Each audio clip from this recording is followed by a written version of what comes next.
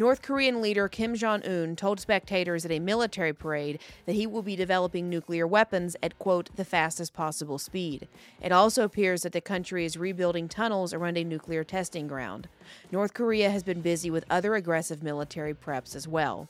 So far this year, the country has conducted more than a dozen weapons launches, including a long-range intercontinental missile.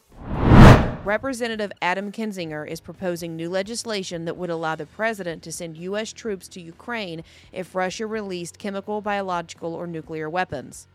Kinzinger says this authorization of military force will create an important red line that will help stop Russian President Vladimir Putin. Texas Governor Greg Abbott is toying with the idea of using war powers to deal with the southern border. All he needs to do is declare the situation an invasion. By using this word, he would be invoking a section of the U.S. Constitution that allows states to engage in war if they are under invasion. Finally, the Supreme Court appears to have voted to strike down the 1973 case of Roe v. Wade. This is just a draft opinion and could technically change before the official ruling is released. However, the majority opinion written by Justice Samuel Alito says that Roe, quote, must be overruled, and that the decades-old case was, quote, egregiously wrong from the start.